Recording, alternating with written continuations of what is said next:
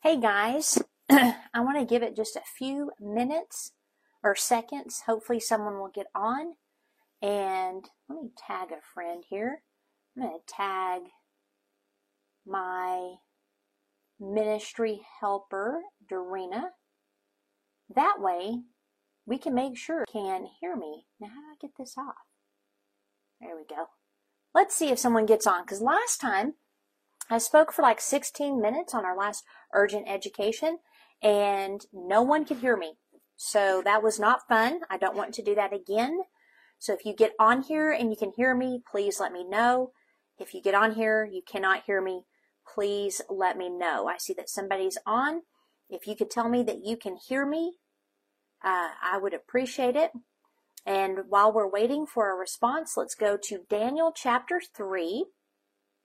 But I really need the person, that was weird, that is on to please tell me if you can hear me. Can anybody hear me out there? Daniel chapter 3, while we're waiting, can anybody hear me? Well, I guess we'll go ahead and go. And hopefully I don't waste my time talking for 16 minutes and no one can hear me. Okay, so I know what I'll do. In Daniel chapter 3, we've been talking about the Daniel company. And tell me if you can hear me on Facebook. All right, we'll see if we can get someone to let me know. But we've been in the Daniel company, and I wanted to do our study earlier today, but this is the first opportunity I have. And we're going to be reading verses 1 through 3. And so this is after Nebuchadnezzar had the dream about the statue, and then we have Daniel interpreting his word. He's promoted to a place of authority as well as influence. And then in chapter 3, it says, King Nebuchadnezzar made a gold statue 90 feet tall and 9 feet wide, and he set it up in the plain of Dura in the province of Babylon. Then he sent messages to the high officers, officials, governors, advisors, treasurers, judges, magistrates, and all the provincial officials to come to the dedication of the statue he had set up. So all these officials came and stood before the statue King Nebuchadnezzar had set up. And okay, so I am heard. Very good. Now, this is an interesting turn of events, and this is going to help those of you that have been frustrated in the past, ministering to those that don't know the Lord, or helping someone that doesn't know the Lord, only to find that your kindness or the words you spoke were then used to either further their own agenda or further their own sin.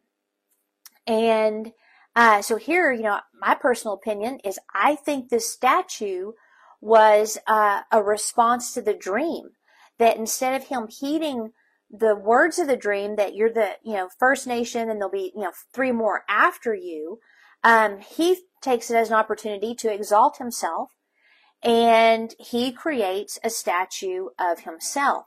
Now, when Daniel interpreted the dream, he made it clear to the king that the only reason he was in authority, the only reason he was in power is because God put him there. Now, that's a kingly deal. When you're in democratic governments, it's by the vote of the people. So those are 2 separate types of government, which Christians would do well to understand, because by not voting, you're voting. And we're not a theocracy or a autocracy. Got that word out. Okay. All that Nebuchadnezzar heard was that he and his kingdom is the greatest. Okay. That's all he heard. So he built a statue or an image. Now, basically the size of this image was 3 stretch limos. Okay. And it was about as wide as a patio umbrella. And he also ordered that all his administration come to the image's dedication. Now, Daniel was absent. I don't know if he was off doing some kingdom business, but his 3 friends that he asked to join him in his administrative duties, which later they might have been like, wow, Thanks a lot, Daniel. We help you out and we end up almost dead, So obviously those are not job benefits any of us would want. But it was Shadrach, Meshach, and Abednego. And I kind of wondered if Daniel's absence was actually orchestrated, or if the king at the very least took advantage of it, because he would know Daniel would not approve of this whole situation. So that's just kind of an interesting thought I had. But in verse 4-7, it says, Then a herald shouted out, People of all races and nations and languages, listen to the king's command. When you hear the sound of the horn, flute, zither, does anybody know what a zither is? Lyre, harp, pipes, or other musical instruments, bow to the ground to worship King Nebuchadnezzar's gold statue. Anyone who refuses to obey will immediately be thrown into a blazing furnace. So at the sound of the musical instruments, all the people, whatever their race or nation or language, bowed to the ground and worshiped the gold statue that King Nebuchadnezzar had set up. Now, I want to go at this from the perspective of the marketplace minister, the Daniel company, the influencer of influencers. So we're not sure, historians are not sure, there's nothing that tells us in scripture if the image was after Nebuchadnezzar's likeness, but I think there might be a hint, which we'll get into in a little bit. He may have even formed it after the image that was in his dream, or maybe even of a demon god, Bel, which he worshipped. But either way, it was idolatrous. So just to recap real quick, you have where Nebuchadnezzar has a dream. No one can tell him his dream or interpret it except Daniel. Daniel tells him the only way I can interpret this dream is because of God. He then makes it very plain that the only reason Nebuchadnezzar is in office or is a king is because of God. And so Nebuchadnezzar's response, which to me would be very frustrating, was to take that word and make an idol. It's like, guys. Now he's pagan, and that's what pagans do, but still, it's like God told you that the only reason you're in power is because he placed you there, and here he is making a statue in honor of himself. So, again, if you deal with people who don't know the Lord in the workplace that take advantage of your kindness, or use the word to propagate some agenda they have, don't get frustrated. That's just what happens in the marketplace. So in verse 8, it says, But some of the astrologers went to the king, and they informed on the Jews. They said to King Nebuchadnezzar, Long live the king. You issued a decree requiring all the people to bow down and worship the gold statue when they hear the sound of the horn, flute, blah, blah, blah, blah. That decree also states that those who refuse to obey must be thrown into the blazing furnace. But there are some Jews, Shadrach, Meshach, and Abednego, whom you have put in charge of the province of Babylon. They pay no attention to you, your majesty. They refuse to serve your gods and do not worship the gold statue that you have set up. You just always have those tattletales. You just always have those tattletales. Those people that in their blind ambition, report on other people. Now, if you see a crime, obviously you want to, call the police and report it. But I'm talking about, in the workplace, you have those people that sometimes will even make stuff up because they want your position. Or maybe they actually believe that it was an affront to their king for these Jews not to bow and to obey the king. So whether their motive was out of sincerity or out of ambition, I don't know. Either way, they probably thought that they might get a little bit of a reward from it. But what's even more egregious, so just think back to this. These are the same people that Daniel's interpretation of the dream saved. Remember? All the astrologers, all of those people were going to be killed. And Daniel didn't find out about it until they showed up at his house to get him and his friends because they are a part of the wise men of Babylon. And so these same people that Daniel saved, or God saved, narked.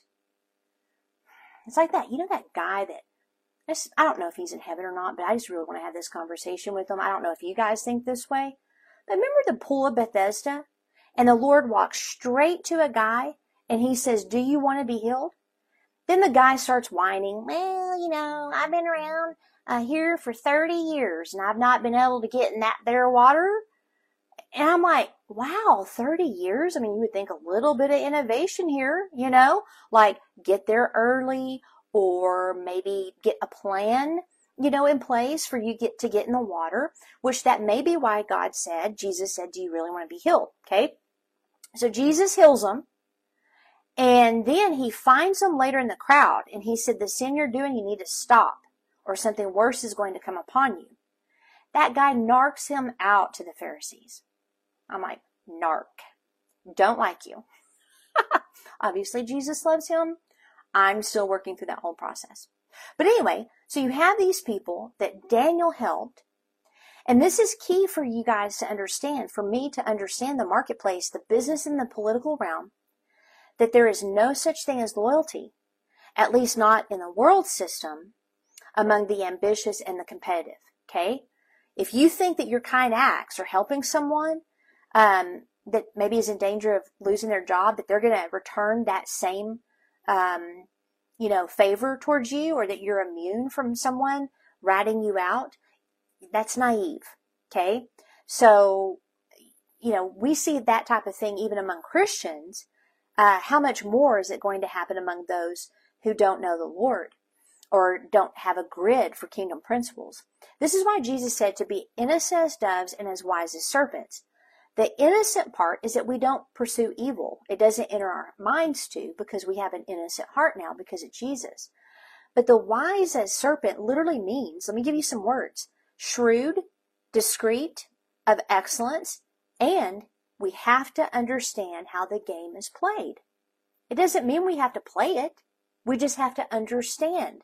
Because if you think that people are going to return to you the same acts of kindness that you gave, then you did not read the story that the same people that Jesus healed and taught to for 3.5 years were in the crowd saying, crucify him. Only 12 were left, and all of them ran except for one, and one denied him.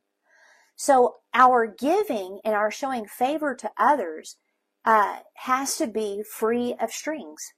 You cannot have strings attached. And you have to be smart and understand they may not return that to you. Okay? Because people are fickle. Let's see here. The other point I want to make is it's crucial to work as unto the Lord. The word for work or labor and the word for worship actually come from the same Hebrew root word. So our work is our worship to the Lord if we do it as unto him, as well as we can worship him in song and in spirit. So if you work unto the Lord, your heart can remain free from any offense that might come up from situations like we're reading about here. Especially when people you thought would return the favor actually betray you. And that's another way of killing your ego as well.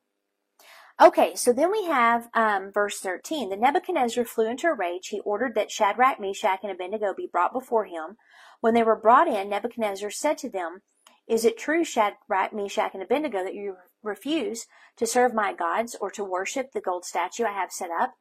I will give you one more chance to bow down and worship the statue I have made when you hear the sound of the musical instruments. But if you refuse, you will be thrown immediately into the blazing furnace. Now listen to this. And then what God will be able to rescue from my power? See, that's why I turned into an animal and ate grass for 7 years. The word rage here, where it says he flew into a rage, is violent anger. It's only used once in the word at this point. Okay? It's the response, now listen to this, of being disobeyed, but also the response of a person who views himself more highly than he ought. Isn't that interesting? Christians do it all the time. It's like we get surprised when people offend us. We get surprised when people talk about us. We get surprised when we can't get along with everybody. It's like, what planet do you live on? I mean, first of all, Jesus said it's impossible for offenses not to come. But the secret is to not think more highly of yourself so that if people offend you, you don't even notice or it can't stick to you.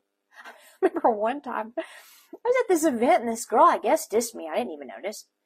And I was telling my friend about our conversation and she said, oh, didn't that offend you? Like, she was being rude.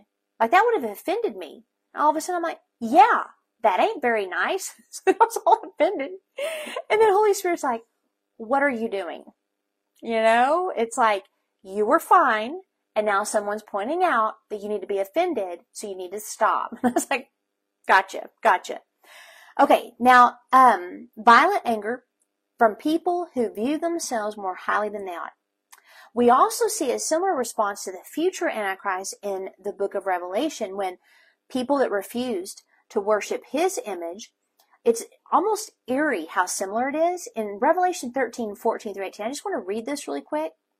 And with all the miracles he, the Antichrist, was allowed to perform on behalf of the first beast. Oh, that would actually be the false prophet.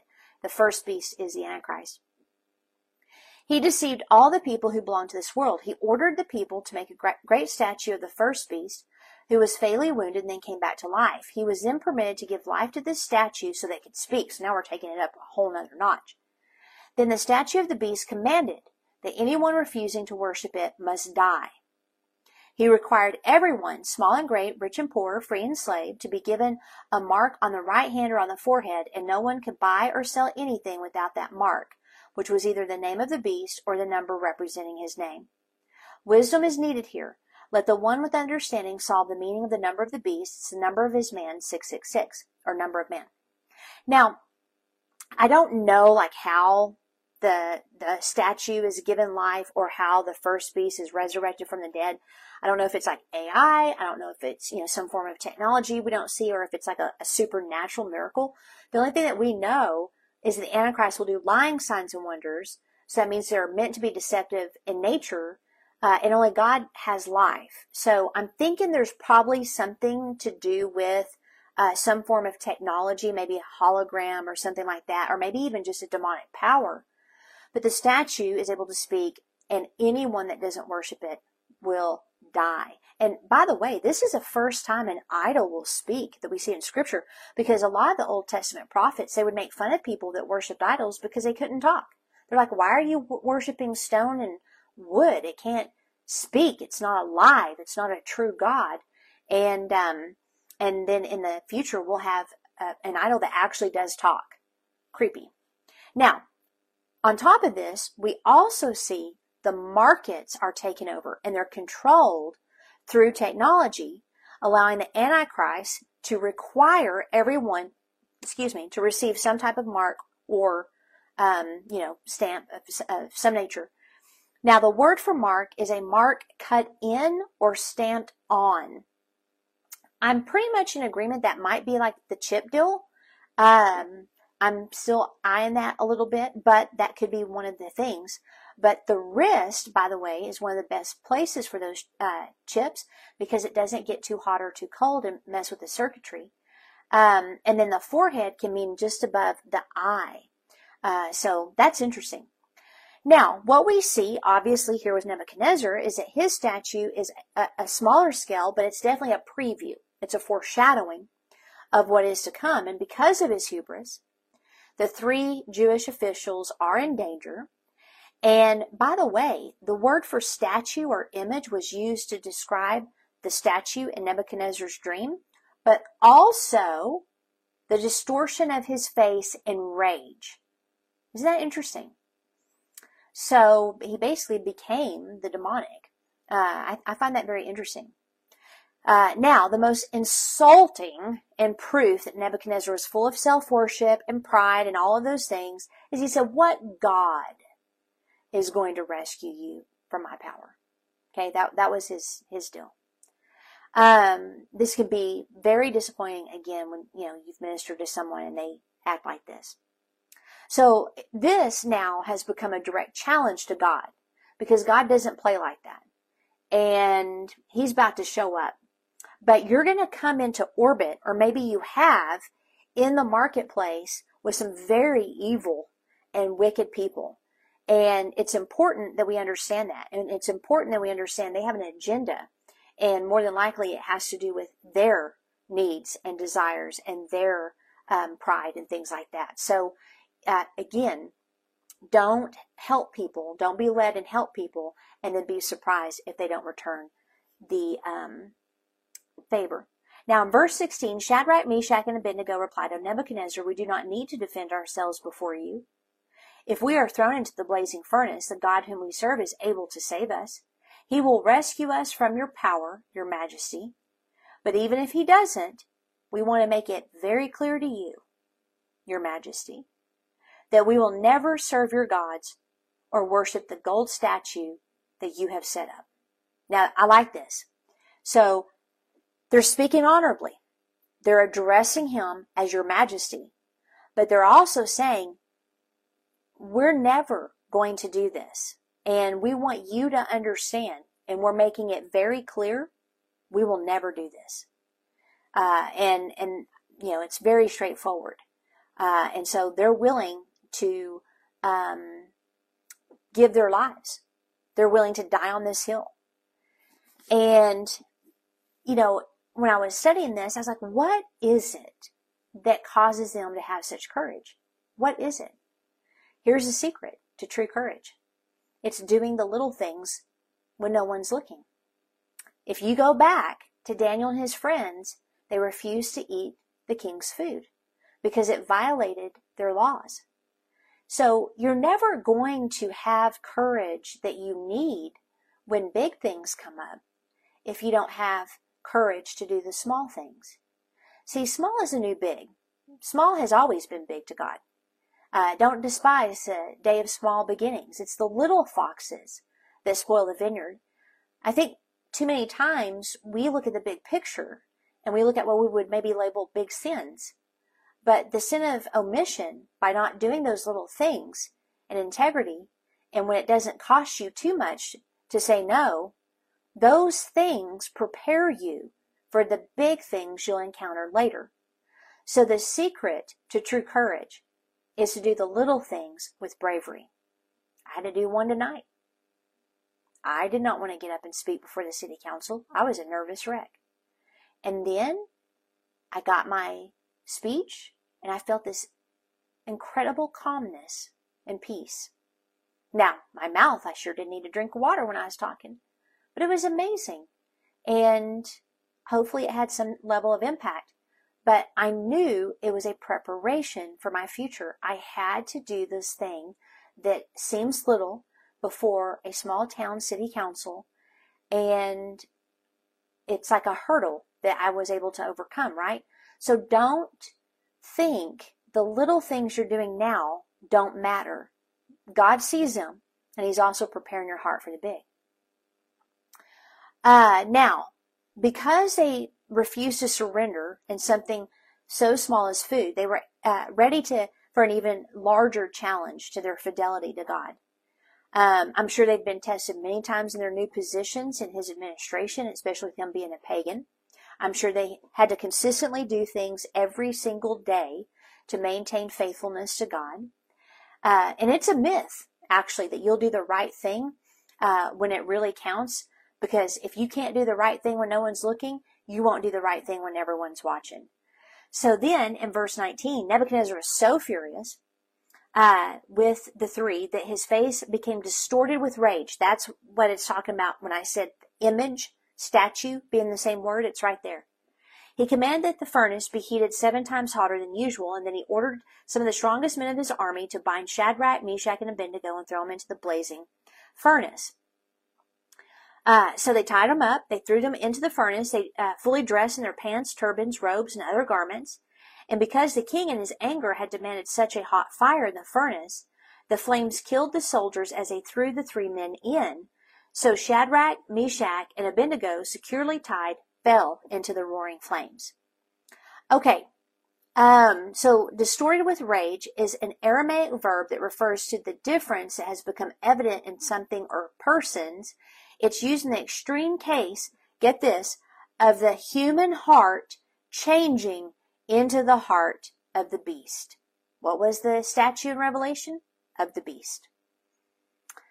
So, and later, so here his heart has now been transformed into a beast state, and that's just reflecting like the external reality of him living as a beast for 7 years reflected the internal reality of the heart of a beast already.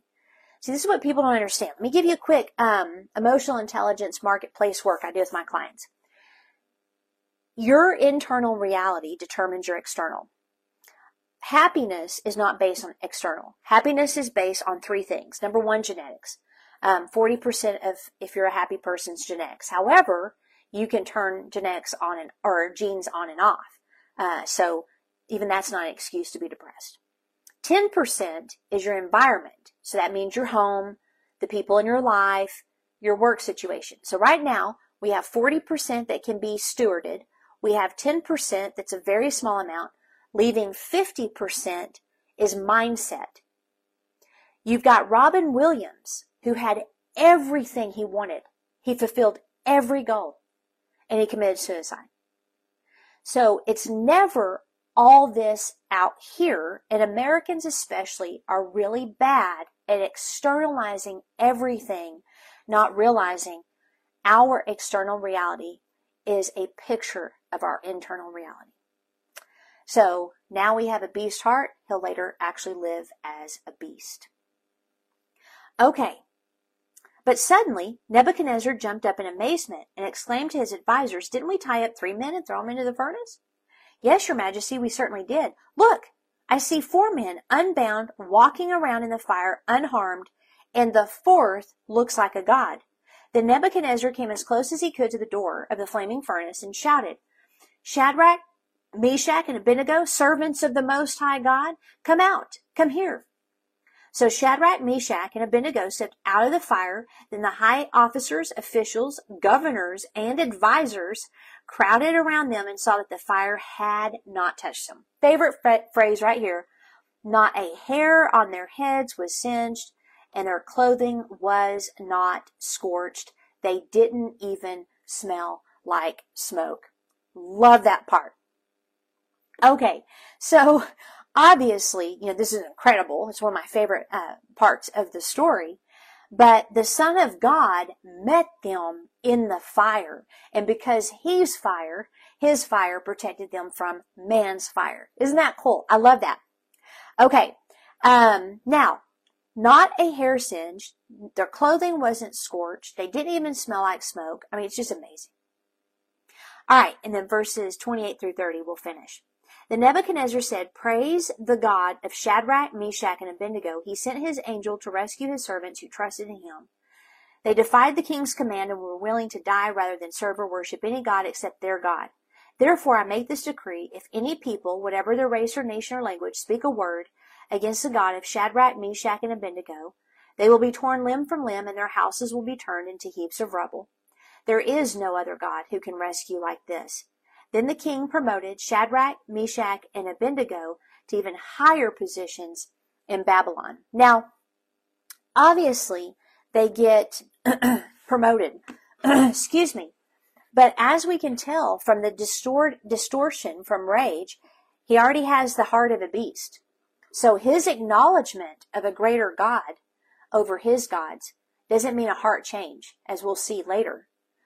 The decree actually that he released still shows the violence in his heart, because he says that if anybody worships any other god, they will be torn from limb to limb, and their houses will be turned into heaps of rubble. And so obviously that's a despot. That's a tyrant's response, the need to control with the threat of violence. And so it shows that his heart is still unchanged. And it can be flattering, but it's absolutely ineffective. True faith is a choice, not a dictate. And so the beast is alive and well. So, don't be discouraged or surprised when your faithfulness to God and your faith in God puts you in direct conflict with those that you do life with those that you work with those you might serve alongside in government positions, wherever your sphere of influence is. Don't be surprised by that. It's going to happen. People are going to talk bad about you. People are going to come after you.